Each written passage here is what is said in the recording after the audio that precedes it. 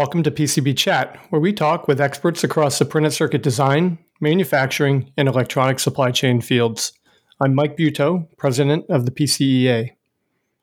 My guest today is Madan Jagannath, marketing director and project facilitator of the High Density Packaging User Group Consortium, also known as HDP. HDP is a nonprofit trade organization that brings together companies in the electronics industry to work on an array of technical problems in order to reduce the cost and time to market. Thank you for joining me on PCB Chat today, Madan. Good morning, Mike. Thanks for having me. Looking forward to chatting.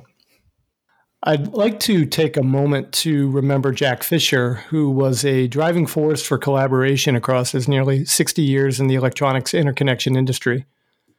I know how much he meant to HDP, where he worked for nearly 17 years, but he was also very special to me as a mentor, advisor, and confidant. Jack wasn't a self-promoter, and I always kept our side conversations out of public view, but he was a tremendous personal supporter for me over the years, and I'll always be grateful to him. So my condolences to his family and also to the whole HDP community for the loss. Well, thanks, Mike. Jack was our friend. We lost him this year. He's an icon of the industry. He had a distinguished career before he joined HDP at IBM. He did great work for us in HDP over the years he was here. We miss him. He's an IPC Hall of Famer, right? So I think everybody knows Jack. Yeah, he will not be forgotten. It sounds like HDP actually is going to take some steps to ensure that by they've named an award after him. That's correct. Jack Fisher Award of Distinction. So, it will be awarded not annually, but on a basis of achievement. Mm-hmm. So as folks apply the types of distinction or show the types of distinction that Jack had, awards are made on that basis. Well, it's a fitting memorial, and it's the right organization to do it. So I'm grateful to HDP for continuing his legacy. There's no elegant way to segue, but let's go ahead and dig into your latest research.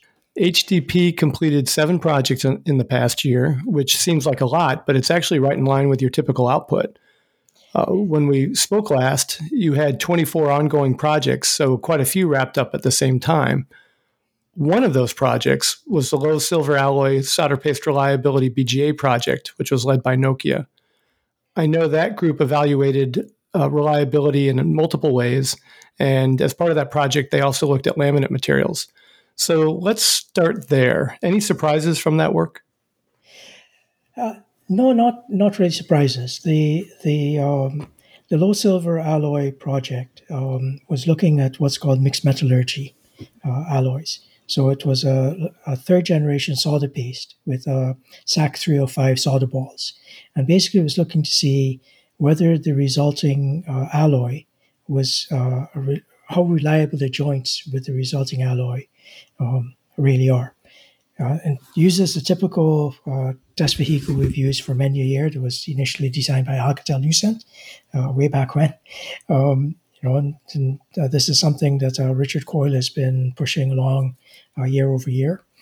The results showed that the mixed metallurgy solder joints are more reliable than SAC 305 solder joints, where you use SAC 305 paste and solder balls. That's the short of it. Richard and the collaborators prepared and presented a paper at SMTAI last November on some of the results of that study. At the time, there are 2 devices used in the test vehicle, a 192-pin BGA and an 84-pin BGA. At the time they did that paper back last year, the 192-pin BGA device had reached N63, but the 84-pin device had not yet reached N63. So they had to wait until all of that was done before they could do their final report.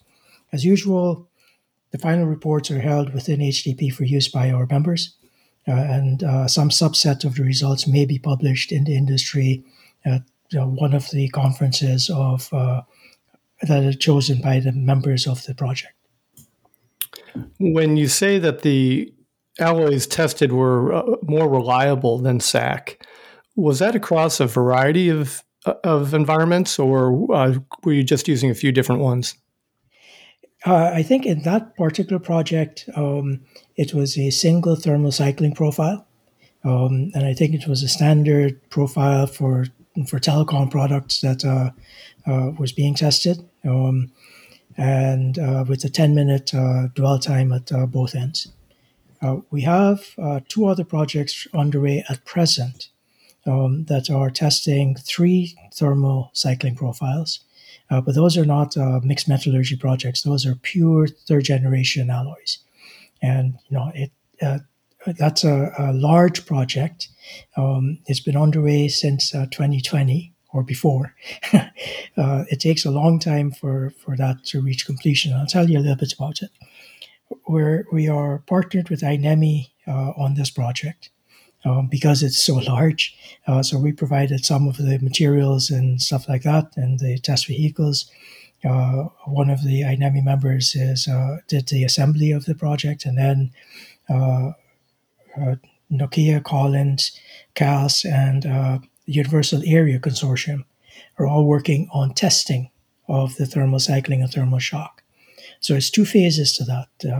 One of them is looking at thermal cycling with a 60-minute hold at the upper temperature and lower temperature, and those are being run by Nokia, Collins, and CAS. And then Universal is working with us on this to do a thermal cycling to thermal shock comparison. Because what happens with thermal cycling, with these very reliable alloys we have nowadays, it takes a very long time to get to N63. So one of the objectives is to see if thermal shock can replace thermal cycling as a means of getting the testing of the evaluation of solder joints done faster. And just explain to me, how it works in terms of your material selection. So the alloys that you're using to look at, and the parts that you're using on the boards and the boards themselves, are these all being supplied by HDP members, or in some cases, do you have to go outside because maybe you don't have a member company that has or supplies the type of substrate or some kind of baseline material that you want to use? So the test vehicles are designed by HDP members. The test vehicles are manufactured by HDP members. We have 4 or 5 PCB fabricators as members. So this is pretty standard types of fabrication of these things. The devices are daisy chain devices, and we've used the same Amcor daisy chain devices for many a year. Amcor is not a member, so we have to buy those. And then, depending on who has the test capability, members will provide the testing capability for us. Right? So. Got it. Now, a brief word from today's sponsor. This podcast is brought to you by PCB West, the largest conference and exhibition for the electronics industry in the Silicon Valley.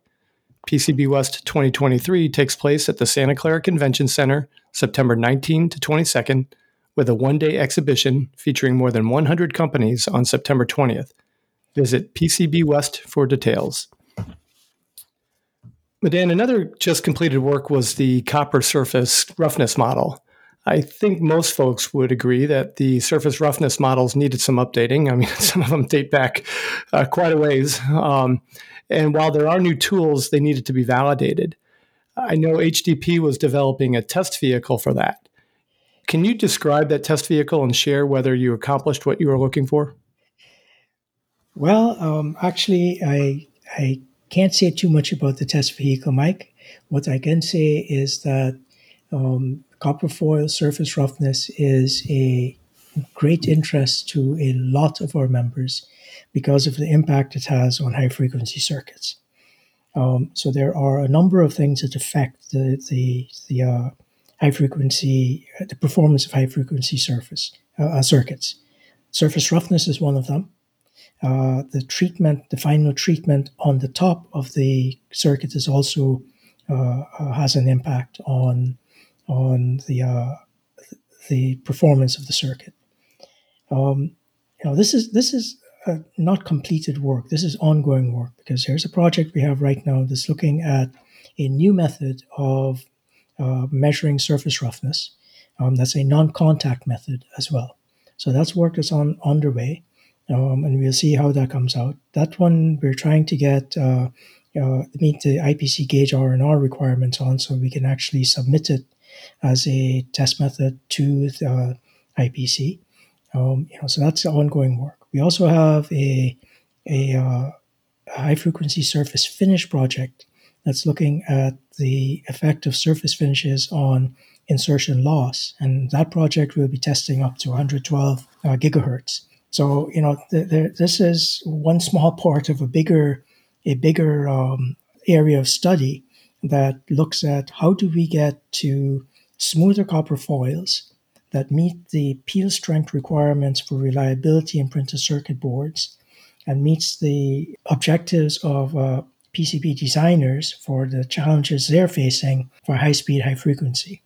The reason we're going to 112 gigahertz is because of the next generation optical networks, the 1.6 terabyte networks that will be operating at 112 gigabaud, right, to get to the speeds that they're looking for in optical networking.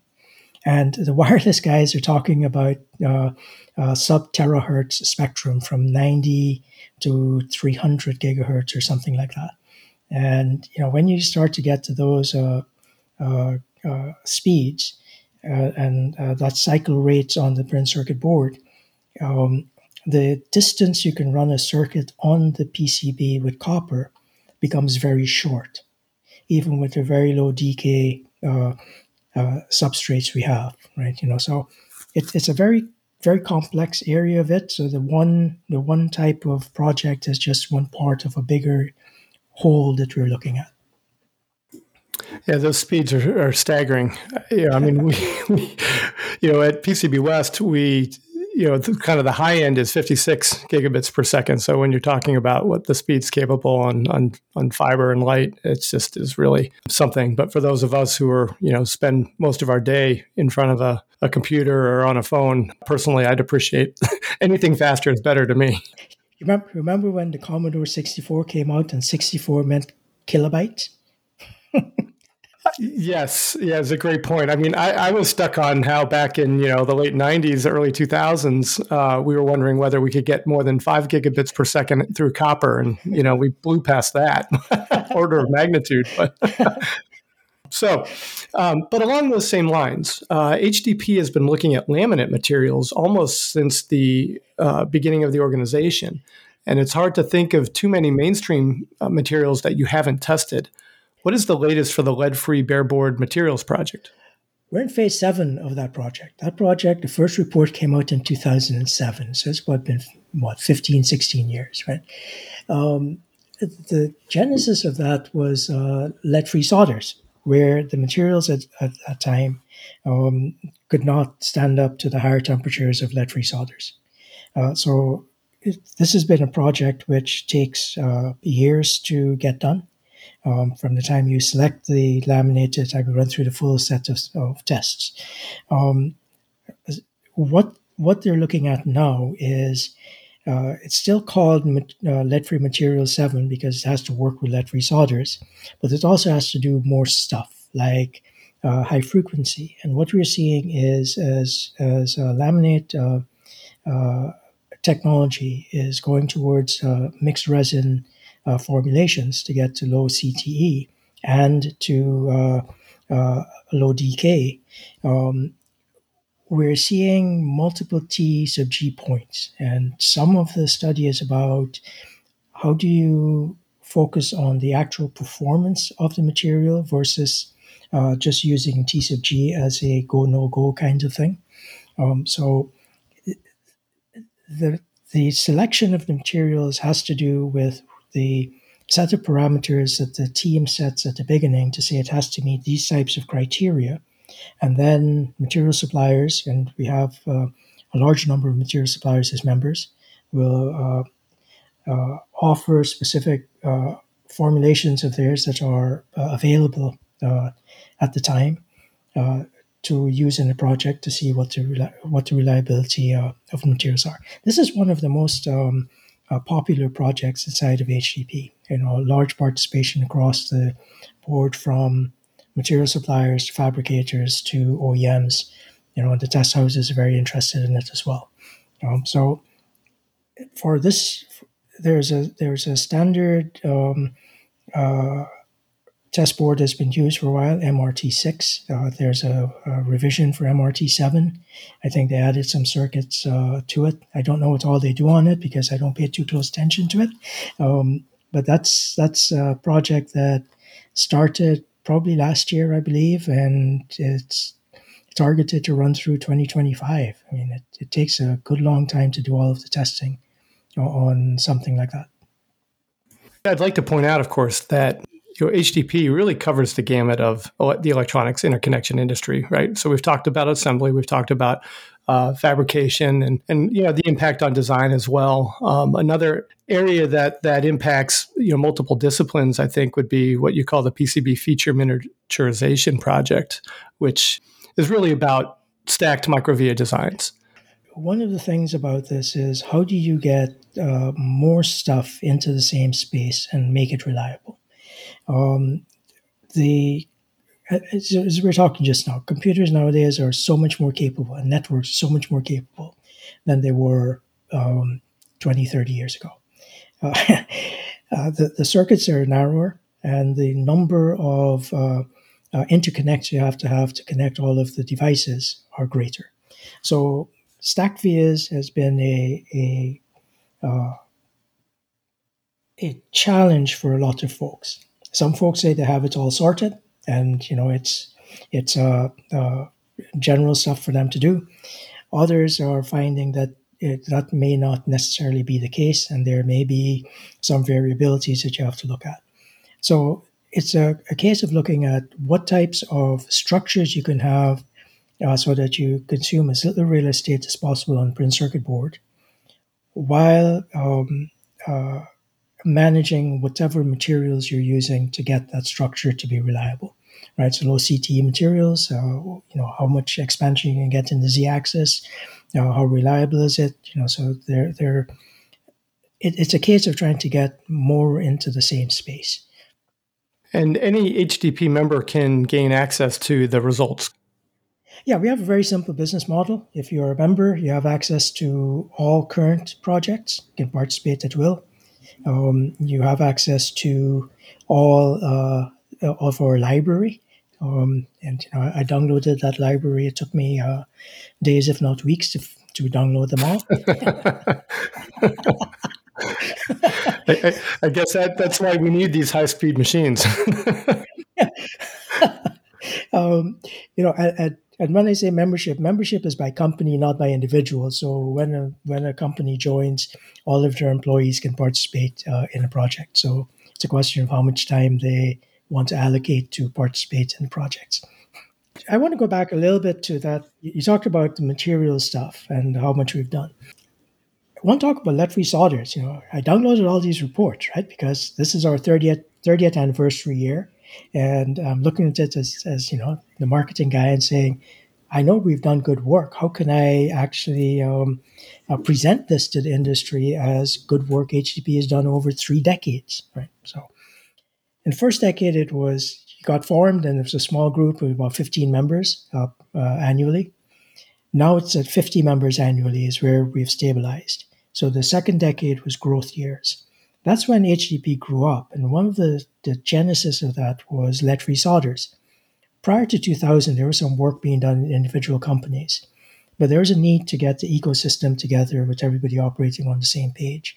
So early in the 2000s, about 22 years ago, HDP started looking at that and wrote a couple of guidelines on the use of lead-free solders. One of the studies was for something called an alternative solder alloy, which turned out to be SAC 305.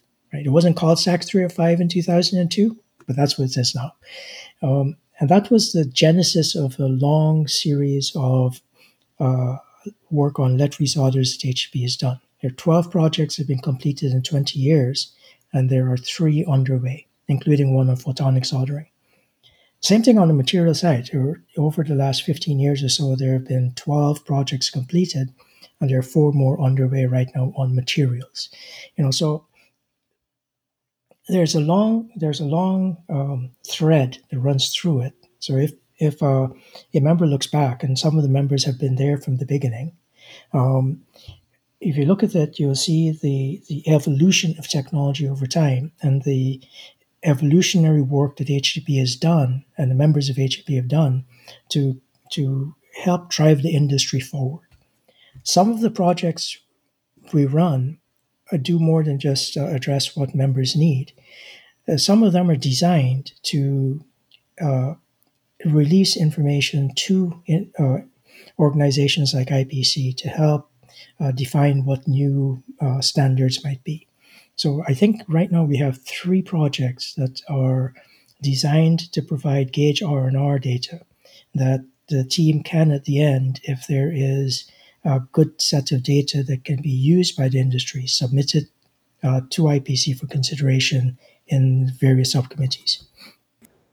If I think about all of the possible combinations of alloy, flux, laminate, the ball or lead type, the feature size, the work on this will never end. I mean, it's astounding. Well, that's just it, right? The test vehicle we use to evaluate solder alloys, uses two devices, a 192 pin device and 84 pin device. That's a 1 millimeter pitch and a zero point 0.8 millimeter pitch. And everything else is held constant on this. Only the solder alloys vary. So things like surface treatment is not very just solder alloy because this is complicated stuff. So there's a need, and there was a project idea that was proposed to test the solderability of different surface finishes. We haven't launched that project yet because I'm still trying to get more information on what the proposer of the project had in mind.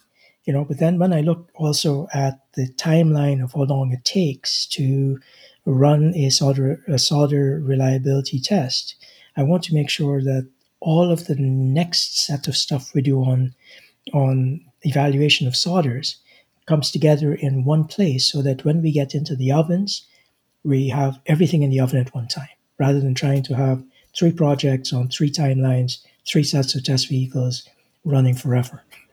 So there are some of these efficiencies we have to really look at when we get ideas, look at what's logical to do together.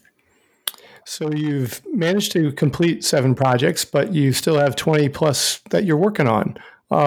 Let's hear a little bit more about what else HDP has underway right now.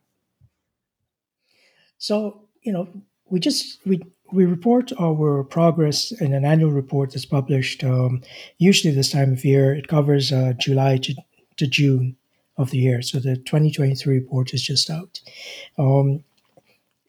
So all the annual report is available for download on our website on the annual reports page, and all of the ones for the last 10 years are there.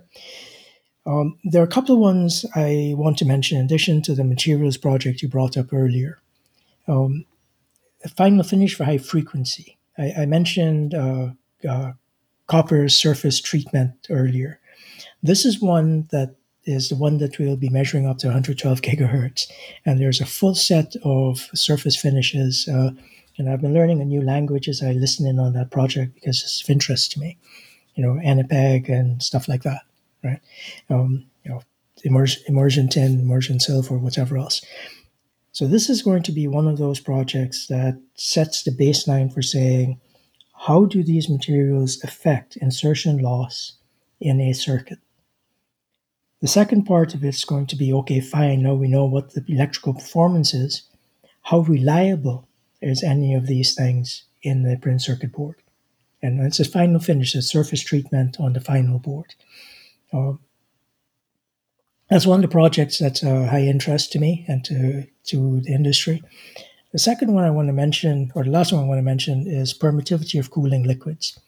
One of the things we're looking at is how does the permittivity of a cooling liquid for direct immersion cooling affect the performance of circuits, and how does the cooling liquid itself hold up over time? There's an initiative from the EU to look at limiting the use of PFAS materials, These are per and polyfluorinated substances. So a lot of the fluorinated substances might get restricted in use. So we have to make sure that as you're looking at things like direct cooling, can you use materials that are not fluorinated and get results that are acceptable to the industry? And, will be reliable over time and those kinds of things. So that's a fairly new project. It got launched about a year ago, and it's coming together nicely, I think. So all of our projects, each project has a web page on our website that has basic information on the project. Typically, the way it works is if you're a non-member, you can see some basic information, and members, the entire set of materials for that project's on that page. The page stays up forever, so even completed projects, there's a page there with final report and all the test data and minutes of meetings and all of that stuff. So we have a really good website. And what's the URL for that website? hdpug.org. hdpug.org. Okay. Yeah. In your annual report, HDP Executive Director Larry Marconti says this quote from Alan Kay, which I love: "The best way to predict the future is to invent it." Now, Kay, by the way, was one of the Xerox scientists who helped invent Ethernet and the graphical user interface. So, I mean, he wasn't just blowing smoke. How does HDP feel when it comes to its mission? Is the mission to help its members improve and implement technology, or truly create something from scratch, or perhaps some of both? So the key thing about the printed circuit board industry is you have to have an ecosystem that can work very well, right? We've gone away. When I came into the industry all those years ago, all the companies were vertically integrated and competing with each other tooth and nail on the fabrication of boards. So, for example, I was at Honeywell, and I never was invited into an IBM manufacturing facility. HB invited me into theirs because we weren't competitors, but that's the way it was. But the genesis of HDP was to get companies in the ecosystem participating together to work on projects that no one company can do very well, or would spend a lot of money replicating if they were all doing it in their labs. And the cost of a project is conservatively about $100K. Conservatively, if any one company tried to undertake the set of projects that HDP does all by itself, they would not ever get anything done. So the key thing here is how companies, what we enable really is to let the companies in the ecosystem who are bringing new and innovative things to the market on the supplier side, right? The material suppliers, the equipment suppliers, whatever they are, right? Whether it's laminate materials or chemistries or whatever. And the demand side, the OEMs who are pulling for higher speed circuits and denser circuits, to work together to say, here's a set of things that we understand in a non-proprietary or non-competitive way, right? So that they can then take those back into their companies to create the differentiated products that will let them succeed in the marketplace. So we just create a level playing field for everybody, and whoever wants to play gets to play, and who doesn't want to play, well, it's... You have a meeting coming up next month. What can you tell us about that? Well, we are back to normal operations. In the last year, we've had 3 face-to-face meetings, including the first in Asia since 2019. So we're happy to be back to normal operations. And that one was hosted by Mitsui Kinsoku and Omiya. It's good. The next one is a virtual meeting that's running on the 18th and 19th of October. And the usual format of this is in the first day, we have a guest speaker and we look at projects that are in the early stages. And the second day, we have projects that are in the implementation phase that will have data. So the first day, we invite non-members and potential members to attend as well. This time, we have as a guest speaker Matt Kelly, who is the Chief Technologist at IPC. Matt will be speaking on the subject of silicon to systems, basically an approach to bolster regional and global ecosystem, what's happening with the chiplet trends and the impacts and the needs. And, chiplets are not something we've done a lot with, but it's something that we have to start looking at, I believe, as we get to these higher frequencies and shorter circuits on the organic substrates. So it should be a very interesting talk by Matt. Matt's an excellent technologist and a wonderful speaker, so I suspect it will be a very good presentation. I'll remind listeners that this podcast is brought to you by PCB West, which takes place at the Santa Clara Convention Center September 19th to 22nd, with the one-day exhibition featuring more than 100 companies on September 20th. Visit pcbwest.com for details.